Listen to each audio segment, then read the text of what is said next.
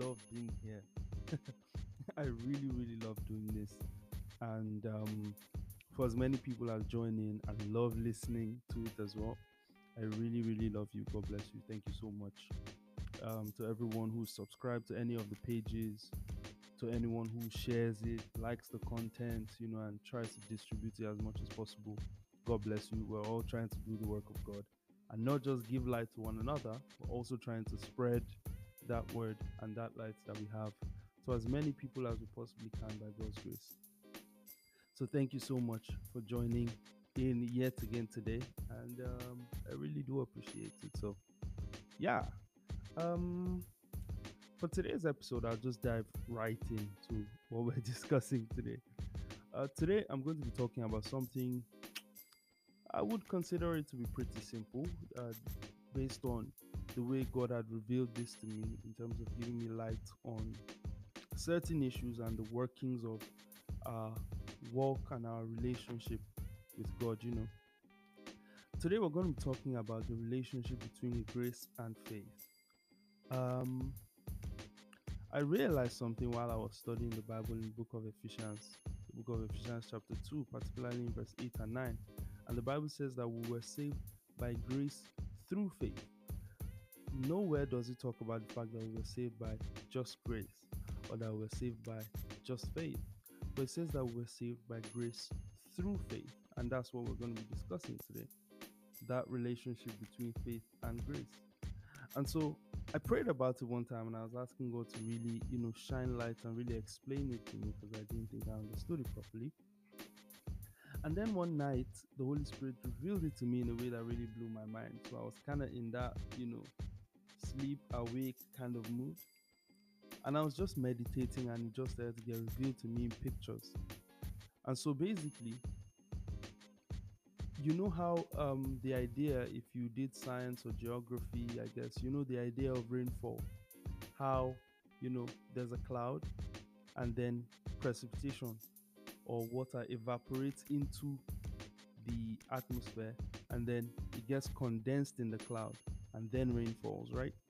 So the way the Holy Spirit explained it to me um, is pretty much this way: that cloud is grace, and that the evaporation that goes up from the earth, that's faith. So basically, whatever comes down from heaven is grace, and whatever goes up from us, that's faith.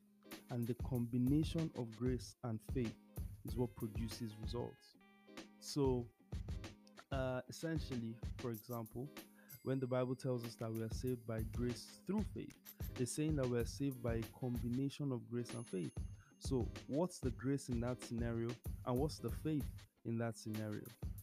So, the Bible says in John 3:16 that God so loved the world that he gave his only begotten Son, that whoever believes in him will not perish but have everlasting life. Now, by grace, the death of Jesus has made salvation available. So remember, from that illustration, grace is the cloud, right? So that cloud, imagine there's a cloud over a certain city, but there's no water, there's no evaporation, there's no precipitation that has gone into the cloud. There can't be any rain. So what happens is that the cloud has been formed over us. The day Jesus died, the Bible says Christ died for the entire world. The day Jesus died, that cloud had been made manifest over every single person who had lived and who will ever live. That cloud has been made manifest over everybody. But why is everyone not saved? If Jesus died for the whole world, and if the grace for salvation has been made available to everybody, because that's what grace is. Grace is whatever heaven has made available for free, but it doesn't mean it's enjoyed by everyone. So what we even call grace a lot of the time, you see someone doing well and you say, oh, is grace. Not necessarily. Sometimes we mistake what is mercy for grace. Grace is what heaven has made available, but grace is not automatically enjoyed, because if it was that way, everyone would be enjoying it, right? So Jesus died to make the grace for salvation available to everybody, but it can't be enjoyed until the faith has gone up into that atmosphere, has gone up into that cloud. So what is the faith for salvation? The grace for salvation is the fact that Jesus died, He was buried, he resurrected, and he ascended. So that grace was made available. So, what's the faith for salvation that makes it enjoyable to us? The faith for salvation is when the Bible tells us that if you believe in your heart and if you confess it with your mouth, you will be saved. So, even though the grace has been made available because Jesus died, until you believe it in your heart and until you confess it with your mouth, until you play your part of faith, that grace that was made available for salvation, you won't be able to enjoy that salvation until you've also done yours. And this brings a very interesting complex to mind because the Bible tells us that we've not received the spirit of this world, but we've received the spirit that is from God, through which we may know the things that have been freely given. So, in other words, it's telling us that by virtue of the Holy Spirit in us, we can know the things that have been freely given to us through the new creation reality in Christ Jesus. And so, what does that mean? That even after we've received salvation and we're now in Christ, with the Holy Spirit living in us, there are some things that have been freely given to us that we may not even know until we have activated the Spirit in us to make us understand those things that have been freely given. So the Bible says in Revelations 5:12, and it tells us the things that have been freely given to us through Jesus' death. And it says, worthy is the Lamb that was slain that we may receive. And it lists out the 7 things we've received by virtue of Jesus' death.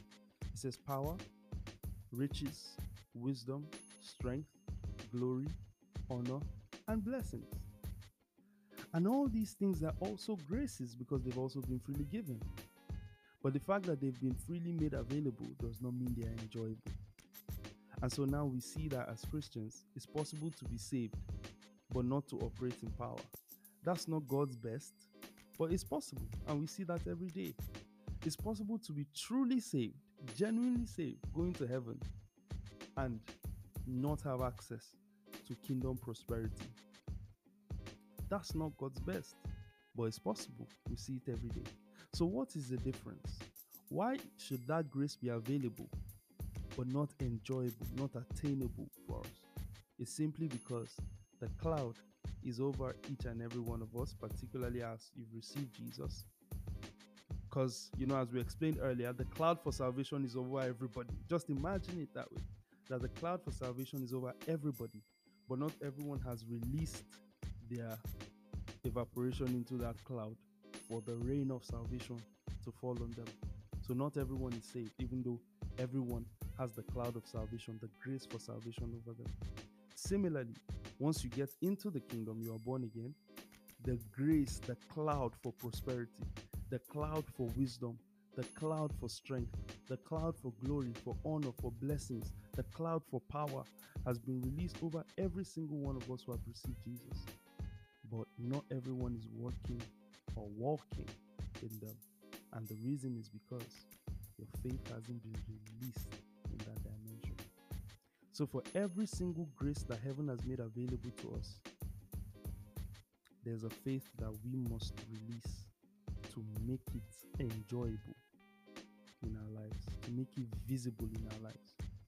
I once heard my pastor say that the results, the biblical results that are evident in your life, are to the degree of the things in the Bible that you have released your faith for.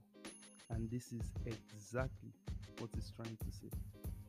So what I always tell people is that when there's a certain grace that you see that you want, but it's not enjoyable to you, go back to scriptures and find out, what am I supposed to do to gain access to the prosperity that God has made available? The Bible says that Christ left heaven, he became poor, so that through his poverty we might be rich. So it's a grace that is available for us. We're not supposed to live in poverty. We're supposed to be enjoying riches. And Christ has paid the price. He has done his part on making that grace available to us. But if we're not enjoying it, it's because we haven't released our faith in that regard.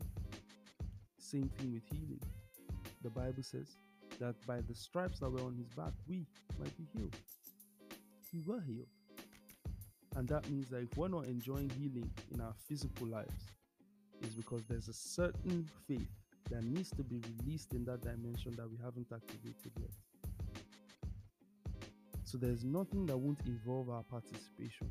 We are meant to take part in what God is doing. This is another reason why studying scriptures is so important. We must go back to the Bible and understand, what part are we supposed to play? What are we meant to do that we haven't done yet?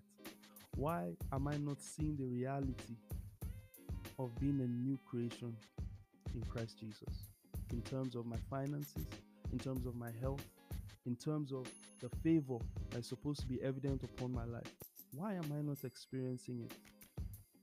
Why is it not experientially real to me? Why is it just something I know because it's among the promises I say when I'm giving my affirmations, but it's not real to me experientially? It's because there's a faith for it that I haven't released yet. I like to tell people, when you hear prophetic words in your church, maybe the prophetic word for the year or the theme for the month and stuff like that, those things are highly prophetic. In fact, nobody should go to any church if they don't believe the pastor hears God. But if you truly believe that the pastor hears from God and receives for the congregation from our Heavenly Father, then you should be able to key in. I was giving a friend of mine advice, and I said that if you hear a theme of the month, everything your pastor teaches for that month, just key in by faith. Whatever instruction is given that month, key in by faith and see what happens. Just try it and watch and see what happens. Because whenever a grace is released, there must be a faith that is activated from the ground up in order to receive the rainfall of that testimony that you require. And this is what the Thinking Man Talks has for us today. Thank you guys so much for listening. Please continue to share. Please continue to listen. God bless you. And don't forget to pray. I'm out. Peace.